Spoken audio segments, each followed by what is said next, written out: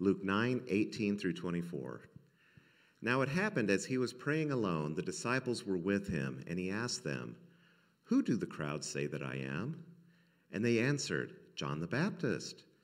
But others say Elijah, and others, one of the prophets of old has risen." Then he said to them, "But who do you say I am?" And Peter answered, "The Christ of God." And he strictly charged and commanded them to tell this to no one, saying, "The Son of Man must suffer many things, and be rejected by the elders and chief priests and scribes, and be killed, and on the third day be raised." And he said to all, "If anyone would come after me, let him deny himself, take up his cross daily, and follow me. For whoever would save his life will lose it, but whoever loses his life for my sake will save it." This is the word of the Lord.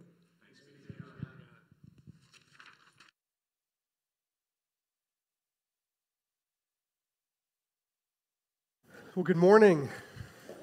Thank you so much, Tom, for reading Scripture for us. Like Tom said, my name is Paul Brandis, and I am overjoyed to be with you this morning. I was supposed to be with you last week, and so appreciate your grace in the adjustment of that as my family and I, actually just me and my boys, did come down with COVID. I'm well kind of past my window, but I am flying solo this morning is just the way it kind of progressed through our family. My wife Ashley had it back in January, so she stayed healthy enough to care for all of us, and all of us had mild cases, but it was me first, and then our 14-month-old son last, and he was still on the mend. So called Nathan on Thursday, Friday of this week and said, "I don't want to reschedule again, but I think I'm going to have to fly solo." So it is good to be here with each and every one of you. I did bring pictures of my family, and they were here with me about a month ago when I preached. This is Ashley, and those are our two oldest boys, Bevan and Owen, and then I've got a follow-up photo that can show you baby Ethan as well. So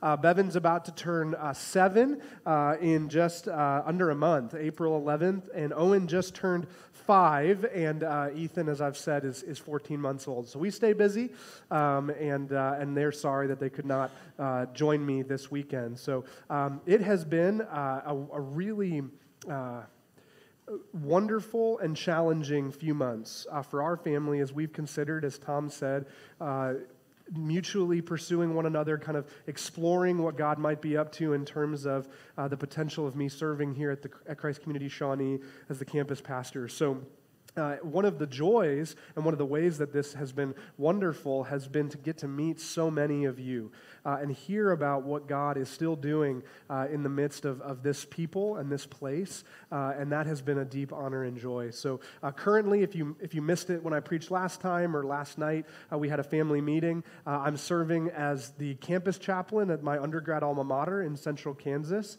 Sterling College, and then I'm also the associate pastor of a church plant with a friend of mine from seminary, and so that's what's occupying my time now, but we are considering moving back this way. I spent 5 years on staff at Christ Community's Brookside campus from 2014 to 2019, so it has been, like I said, both wonderful and challenging, and maybe you can resonate with that, and we are eager to see what God might do moving forward. And what has been a part of this process and what will continue to be, even the undergirding of it, is really fervent prayer. And so I'd love to invite you to pray with me now as we explore the passage that Tom read for us. So let's bow our heads and pray. Father in heaven, we do trust you. We do trust you, God. For all things, in all ways, we trust you. We trust you for the process of considering my employment here as a campus pastor on all sides, for myself, for my family, for the congregation. We trust you for all of the different, we all bring different bits of what we're struggling with into church on Sunday mornings, Lord. And we trust you with all of that. We lay it down at your feet. We ask you to give us exactly what we need, knowing that you have always done that, Lord. And we pray that you would do it again. You have given us so much, including your word. What a gift your word is, God. And may we study it faithfully this morning. May I diminish and may you increase. And may you be present as we know you are. Make yourself known in this place, in this time. We pray all of this in the name of Jesus. Amen. Well, now I know that we're just sort of all in the process of still getting to know one another, but I do have something to confess to you this morning. I do have something to confess to you this morning. It's this. By nature, I just want to let you know, I'm a deeply selfish person. You can ask Ashley, that's why I didn't bring her this morning.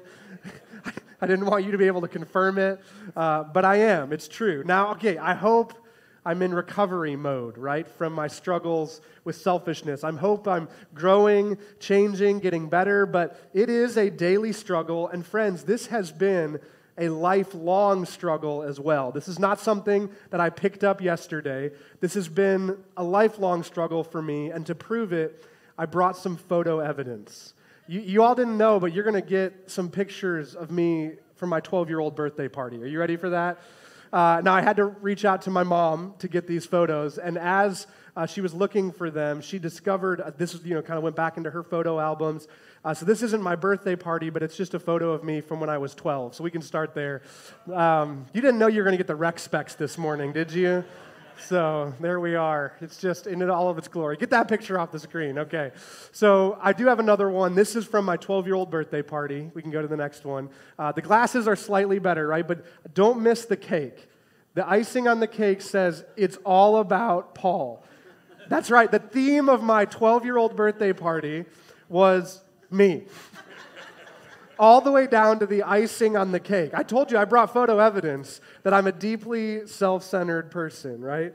It's all about Paul. All about Paul, I'm ashamed to say, has basically been my life motto. But here's what I'm realizing. Ever so slowly, one step forward, two steps back, but here's what I'm realizing. My life only works if I actually make it not about me. My life works best if I make it not about me. And actually, I believe that that would be true for you as well. Here it is. Life works best if you make it not about you. Life only works if you make it not about you. And stick with me on this, because even though it might not seem like it on the surface, I actually believe that this idea is a message that can bring us deep encouragement. It might not initially strike us this way, but I believe that this is good news. And I want to press in together this morning and discover how that's true. And to do so, we're going to dive into the passage that Tom read for us a few moments ago from Luke chapter 9. We're going to focus most of our time on verses 21 through 24. And as you're turning there or turning back there, allow me to set the scene even before these verses for us. So just prior to the interaction that we read between Jesus and his disciples, he had just performed the miracle of the feeding of the 5,000 is what it says in your Bibles probably, but that's the count of the men, right? So likely there was, including women and children, upwards of 15 or 20,000 people that are present for this stunning miracle where Jesus supernaturally multiplies the only food that they had available, 5 loaves of bread and 2 fish. And then, as we heard in the scripture reading, following this stunning miracle, Peter, one of Jesus' original 12 followers, he correctly confesses that Jesus is the much anticipated, the much awaited Savior and deliverer that the Jewish people have been hoping for and yearning for literally centuries. That's what's happened just before this. And imagine, if you can, with me, being present for that moment. Imagine being one of the first followers of Jesus. All that you had waited for, all that you had hoped would be true. But you have given up literally everything to follow Jesus, dropped your nets, and just walked with him where he went. You did that on the Hail Mary hope that he might just be the Savior that you've heard about your entire life. And then, right, Jesus confirms it. Peter confesses that he is the Christ of God, and Jesus says, yes, absolutely, Peter, you're right. So what are you thinking in that moment? You threw your lot in with him early. What might this mean for you, right? Oh my goodness, he's the one. And we got in early. We're one of the originals. What does it mean for you if this is the guy that eventually is going to become the king? That's your mindset. And then Jesus hits you with verses 21 and 22. And Jesus strictly charged and commanded them to tell this to no one, saying, the Son of Man must suffer many things and be rejected by the elders and chief priests and scribes and be killed, and on the third day be raised.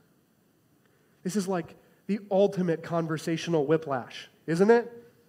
You see, if you're one of Jesus' original followers, then your conception of who the Savior is going to be is not Luke chapter 9, verses 21 through 22. It's actually so far from it. Your Savior is going to be one who's a conqueror, someone who's a warrior, someone who has the power to feed 20,000 people with 5 loaves of bread and 2 fish, and then someone who uses that power to overthrow your Roman overlords. But instead of that being what Jesus tells you is going to happen, at the very moment, following the very moment when he confirms that he is the Savior, what does Jesus do? He doesn't say, and here's our war plan, here's how we're going to march into Jerusalem and take back over. He doesn't do that, does he? No. Instead, he tells you that he's going to suffer much, eventually leading even to his unjust murder. I mean, see, all time, wait, what? Moment for these guys. And actually, it gets even stranger and more difficult for them. Look back at verse 23. And Jesus said to all, if anyone would come after me, let him deny himself and take up his cross daily and follow me. Well, this is just a bad day at the office for these guys, right? Because Jesus' meaning in this verse would have been really, really obvious to them. Building off of what he has said about what his pathway in life is going to be, what Jesus is essentially saying in Luke 9:23 is this: the only way to be on my team is to go my way. And I've just told you what's going to happen to me, and my followers ought to expect the exact same treatment: self-denial that leads to rejection, much suffering, and even death. Again, do you feel it with me? Emotional whiplash for these guys. They thought that they were going to be riding into Rome as conquerors, ushering in a Jewish kingdom with Jesus as their earthly king, but instead they find out that what awaits them in Jesus' kingdom is a cross of their own. And friends, here's the punchline for us in 2022. In the last 2,000 plus years, nothing has changed. Despite what you may have heard, despite what many churches preach, Luke 9:23 through 24 is still an excellent summary of what it means to follow Jesus, of what it means to be a Christian. Which, to me, begs a really important question. Why would anyone do it? Do you know what I mean? It's like Jesus, I think, would have failed his marketing class. He does not do the best job of marketing being his follower, right?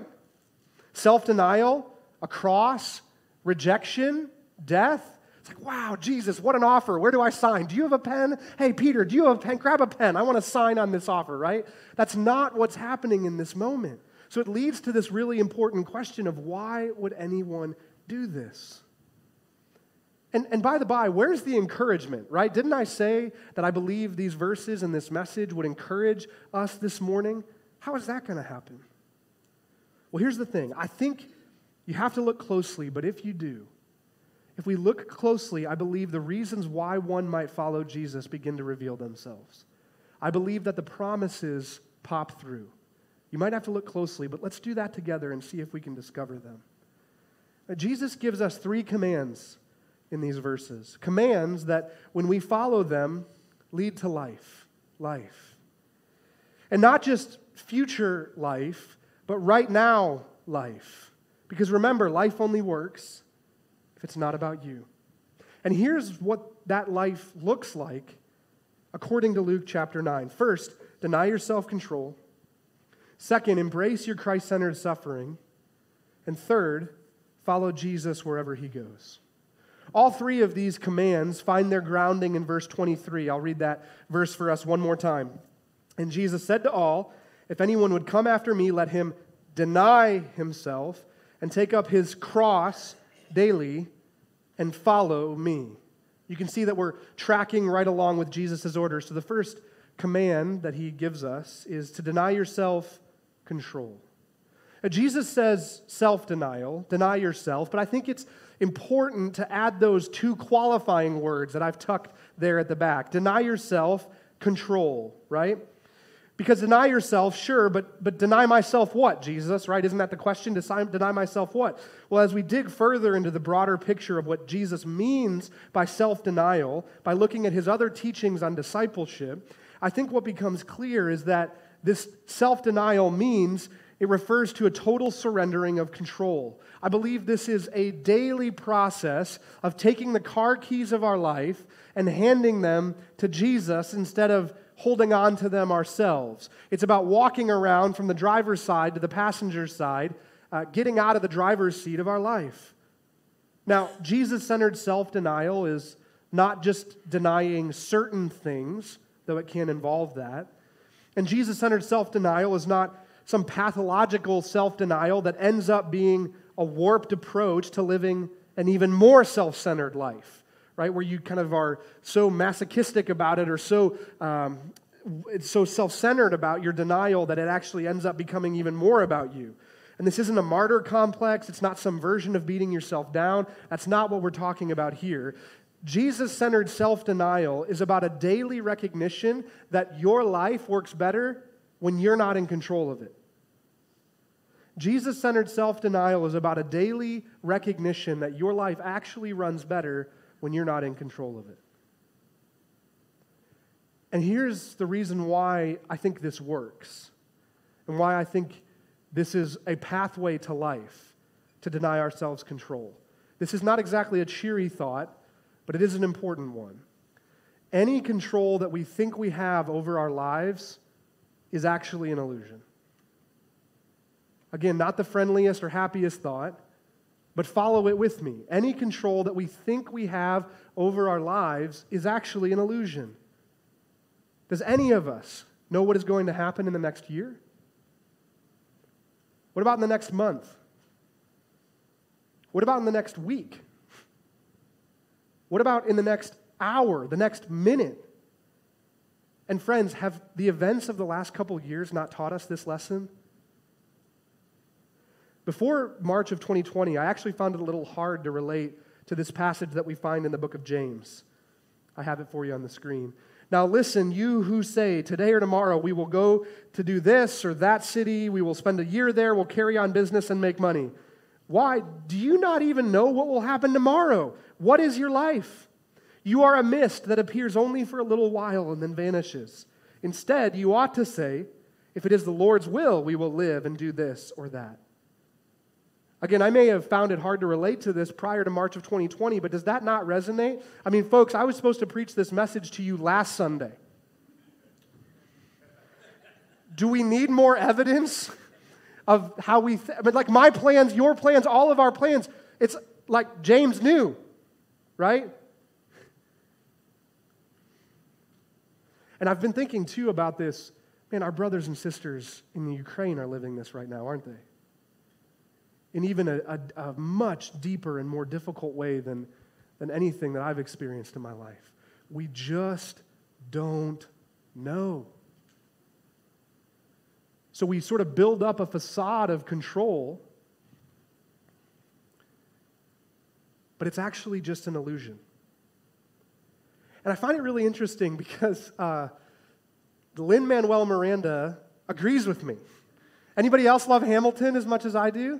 When I dove in deep. Like, listen to the soundtrack straight through, painstaking detail. There's an accompanying book that has all these amazing articles and has all of the lyrics of every song written out. And I read every single word, including all of the footnotes. Like, he'll have footnotes next to, in the song lyrics, and he'll footnote, this whole thing. So I dove in deep, right? And it was while I was first going through the soundtrack, while I was reading this book, that there's a section of one of the songs that gripped my heart and has yet to let go.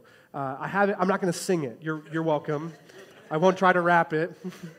I'm going to get a scholarship to King's College. No, I won't do that. But I will read this section. This is an exchange between a young Hamilton and George Washington. It's early on in the musical, and Hamilton is chomping at the bit to command troops. And this is what Washington says to Hamilton. I was younger than you are now when I was given my first command. I led my men straight into a massacre. I witnessed their deaths firsthand. I made every mistake and felt the shame rise in me. And even now I lie awake, knowing history has its eyes on me. Let me tell you what I wish I'd known when I was young and dreamed of glory. You have no control. Who lives, who dies, who tells your story. You have no control. And friends, look it up in the book. This is amazing to me. Next to that line, you have no control, who lives, who dies, who tells your story. There's a footnote, and Lin-Manuel says, this is the truest line that I wrote in the entire musical. For him, this is a unifying theme of this entire musical, okay? So our culture is often amazing at diagnosing the problem, but terrible at prescribing the solution.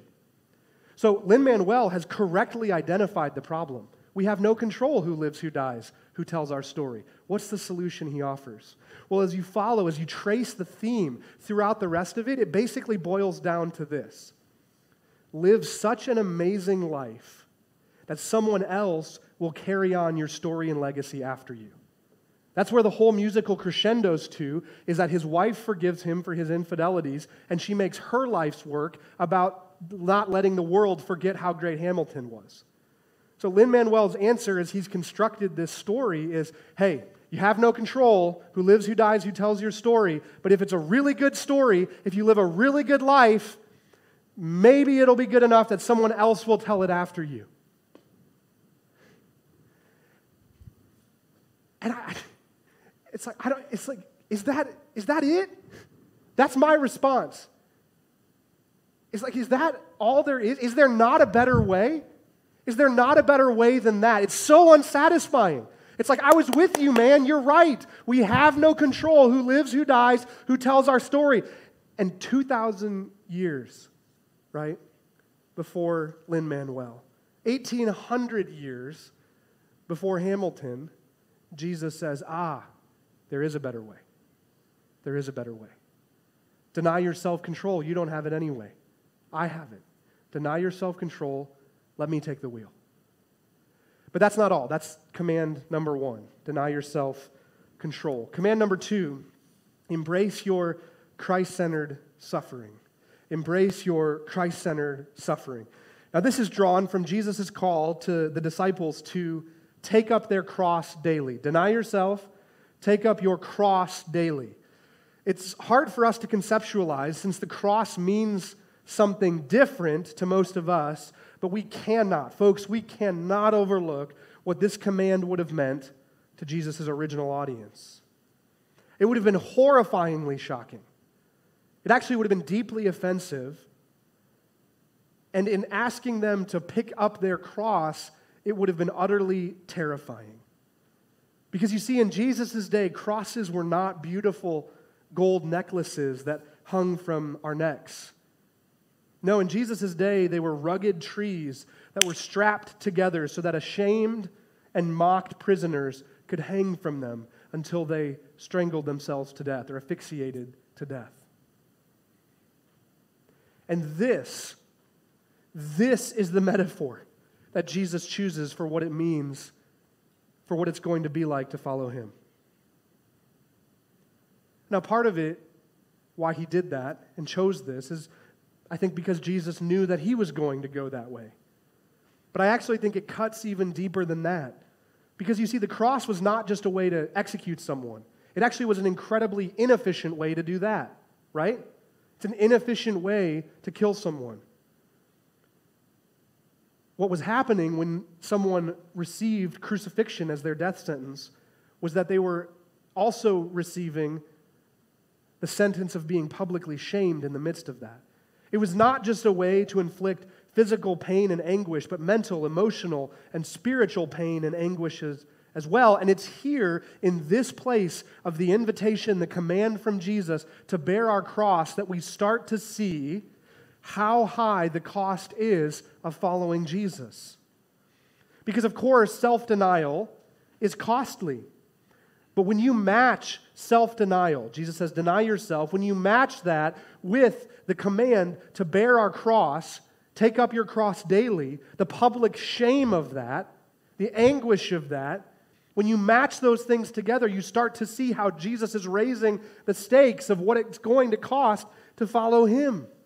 So much so that I think there's really only one word that captures the invitation, and it's this, it's suffering. What we see in Jesus' call to bear our crosses daily is that suffering is baked into the cake of what it means to be one of Jesus' followers. It's baked into the cake. Now please hear me clearly this morning. I in no way want to minimize the suffering of any person in this room. Neither does Jesus. Embracing our suffering does not mean celebrating our suffering. It does not mean reveling in our suffering. Not at all. But I do think it's possible, if we search closely enough, to see occasionally what Jesus that come in the midst of suffering. And one person who I think demonstrates this is Joni Eareckson Tada, a remarkable example of this. At the age of 17, Joni had an accident that caused her to become a quadriplegic, paralyzed from the shoulders down. She's been in a wheelchair, as you can see here in the photo, from that moment on, and she has experienced in her life incredible suffering, far beyond any journey that I've walked. But look closely here with me. I want you to make sure we don't miss something about suffering, because you see there's different types of suffering, different kinds of suffering, and if we confuse them, it can actually be really dangerous. Joni's paralyzation is what I might call general brokenness suffering. I don't believe that it's the result of her sin, which is a warped idea that some people do subscribe to. I don't believe that. But rather, I think that this type of suffering exists because the reality is that our world is a deeply broken place. And tragedies like Joni's accident, they happen. And it doesn't do us any good to deny that they happen, right? We have to sort of look at them in the fullness and admit it ought not be this way.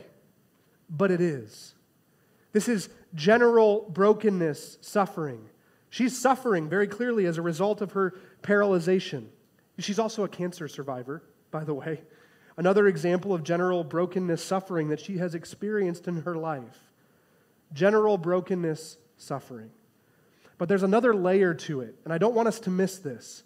Because you see, in addition to wrestling with her disability, her physical disability, Joni also has to contend with the difficult truth that God has, for whatever reason, in His infinite wisdom, decided not to heal her. Track along with me on that, because it gets to the bit in the parentheses, right? Embrace your Christ-centered suffering. Jesus, in inviting us to pick up our cross, is inviting us actually to a suffering that is unique to those who follow Him. Because everyone in the world, follower of Jesus or not, experiences general brokenness suffering. But Jesus is saying there actually is going to be a unique suffering that is just for my followers. And this takes different forms. But watch with me. Watch the form that it takes for Joni, right? As a follower of Jesus, she believes that God is the ultimate capital H healer, does she not? She believes that. Of course she does. So she believes that God could heal her. And yet, for whatever reason, in His infinite and mysterious plan, He has chosen not to. That is Christ-centered suffering. It's the unique cross to bear for those of us who choose to follow Jesus. And friends, Joni bears this cross really, really well. One time she said, "He has chosen not to heal me, but to hold me. The more intense the pain, the closer His embrace." Another time she said, "I'd rather be in this wheelchair knowing God than on my feet without Him." I don't know that I have faith like that. But Joni has faith like that. And it encourages me. It emboldens me. It stirs up my heart to want to have faith like that. He has chosen not to heal me, but to hold me. She's not saying that her journey is easy. But she is beautifully embracing her Christ-centered suffering. She is surrendering it to the Lord. She is turning it over to Him. Where can we learn from her example? For us, Christ-centered suffering happens at work. It happens at schools. It happens in our homes for some of us, in our families. It happens in our hearts and minds, as it does for Johnny, as she wrestles with the fact that God has chosen not to heal her. And wherever we encounter it, wherever we encounter Christ-centered suffering, our call from Jesus, our invitation from Jesus is to embrace it. Not necessarily celebrate it, don't revel in it, but embrace it. Just like he did. Jesus is not saying this is going to be easy. Jesus never once minimizes the challenge and the pain of it, but He is straightforward and honest about the pathway that He's going to walk and the one that He is saying, hey, come behind me and walk in this way. Embrace your Christ-centered suffering. Command number 2. There's one more. Follow Jesus wherever He goes. Or in Jesus' own words, right? What does He say? Follow me. Deny yourself. Take up your cross daily and follow me. Follow Jesus wherever He goes. And really, this third command is an extension. It's the result of the first two. If you deny yourself, control. And if you embrace your Christ-centered suffering, congratulations, you're following Jesus. That's sort of the flow of this, right? It's the result of what happens when we deny our self-control, when we start picking up our cross and bearing it every day. But the trick, Jesus says, follow me. The trick is we must follow Him wherever He goes. That's not just quite as easy, is it? Especially since He's already made it clear that His way is the way of the cross. So it's safe to assume that if you follow Him, He's going to lead to some difficult places. Safe to assume that. The question is, are you going to go with Him? Are you going to go with Him? A couple of years ago, our son Bevan, he's the big one with the Blackhawks cap on. Our son Bevan, he looked up at my wife Ashley, one of these moments, right? He looked up at her, no joke, this really happened, and he said, Mom, I'll follow you wherever you go. That's not a big enough aw, everybody. I'll follow you wherever you go. Come on, aw, right? But there's always a follow-up, right? With kiddos. He pauses. It's like the thought hits him, and he goes, except to the car wash. Which is like, right, yes, the car wash is terrifying. I totally agree with you, Bevan. You're 100% right. No worries about that, man, right? But friends, how often do we do the exact same thing? Hey, Jesus, it's Paul here. I'll follow you wherever you go, except to the car wash. Where's your car wash? You know what I mean, right? Where's the spot in your life and your heart and your mind that you're resisting Jesus' call to follow Him? You probably don't have to think about it too long. Friends, we do not get to negotiate. We don't get to negotiate. That's not part of the deal, right? We must follow Jesus wherever He goes. The command to follow Jesus, just like the commands to deny ourselves and bear our cross, they are all or nothing. So again, where is your car wash? Where are you resisting Jesus' leading in your life? Where do you need to submit to Him and begin to follow Him? But here's kind of the beautiful part of this passage. We've spent the vast majority of our time just in Luke 9:23. So let's not forget together, though, what Jesus tells us in Luke 9:24. I don't think He abandons us in the challenge of denying our self-control, of picking up our cross, of following Him even into the difficult places. He doesn't abandon us. He reminds us why we should do all of this. Like I said at the beginning, the beautiful promises pop through. Here's Luke 9:24. For whoever would save his life will lose it, but whoever loses his life for my sake, what happens? What happens if you lose your life for His sake? You actually end up saving it. The punchline is this, friends, don't miss it. Jesus promises us, what he gives us in Luke 9:24 is a beautiful and needed promise that what looks like death, self-denial looks like death. The cross is death. Following Jesus into difficult places feels like death, but Jesus promises what looks like death actually leads to life. Yes, following Jesus is difficult. Yes, embracing our Christ-centered suffering is a task of enormous proportions. Yes, self-denial of control is terrifying. And yes, the world believes that this way of life built around Jesus, they believe that to be death. The world perceives that the Jesus way of life is empty, void, and bankrupt. But church, they're wrong. They're wrong. And Jesus has promised us that they're wrong. The world's way is empty, void, and bankrupt. The world way, it looks like life, but it leads to death. It's actually a wolf in sheep's clothing. Jesus' kingdom, it's upside down. It doesn't make a lot of sense on first view, but it is the only one that is built to last. Jesus said these words at the feet of the Roman Empire, which seemed like a kingdom that was never going away. It seemed like it was never going away. It seemed like it was going to be there forever. And it too had a sun that set. Jesus' kingdom is upside down, but it is the only one that will never have the sun set on it. It looks like death, living the Jesus life, but it is actually life. And friends, here's how we know, right? Because he gives us the promise in Luke 9:24. He says, hey, look, it seems on the face of it like death, but it actually is life. But here's how we know. Here's how we know we can trust Jesus and trust this promise. When he walked to his death, when he submitted himself to death, it didn't stick. The tomb is empty, folks, right? The grave is empty.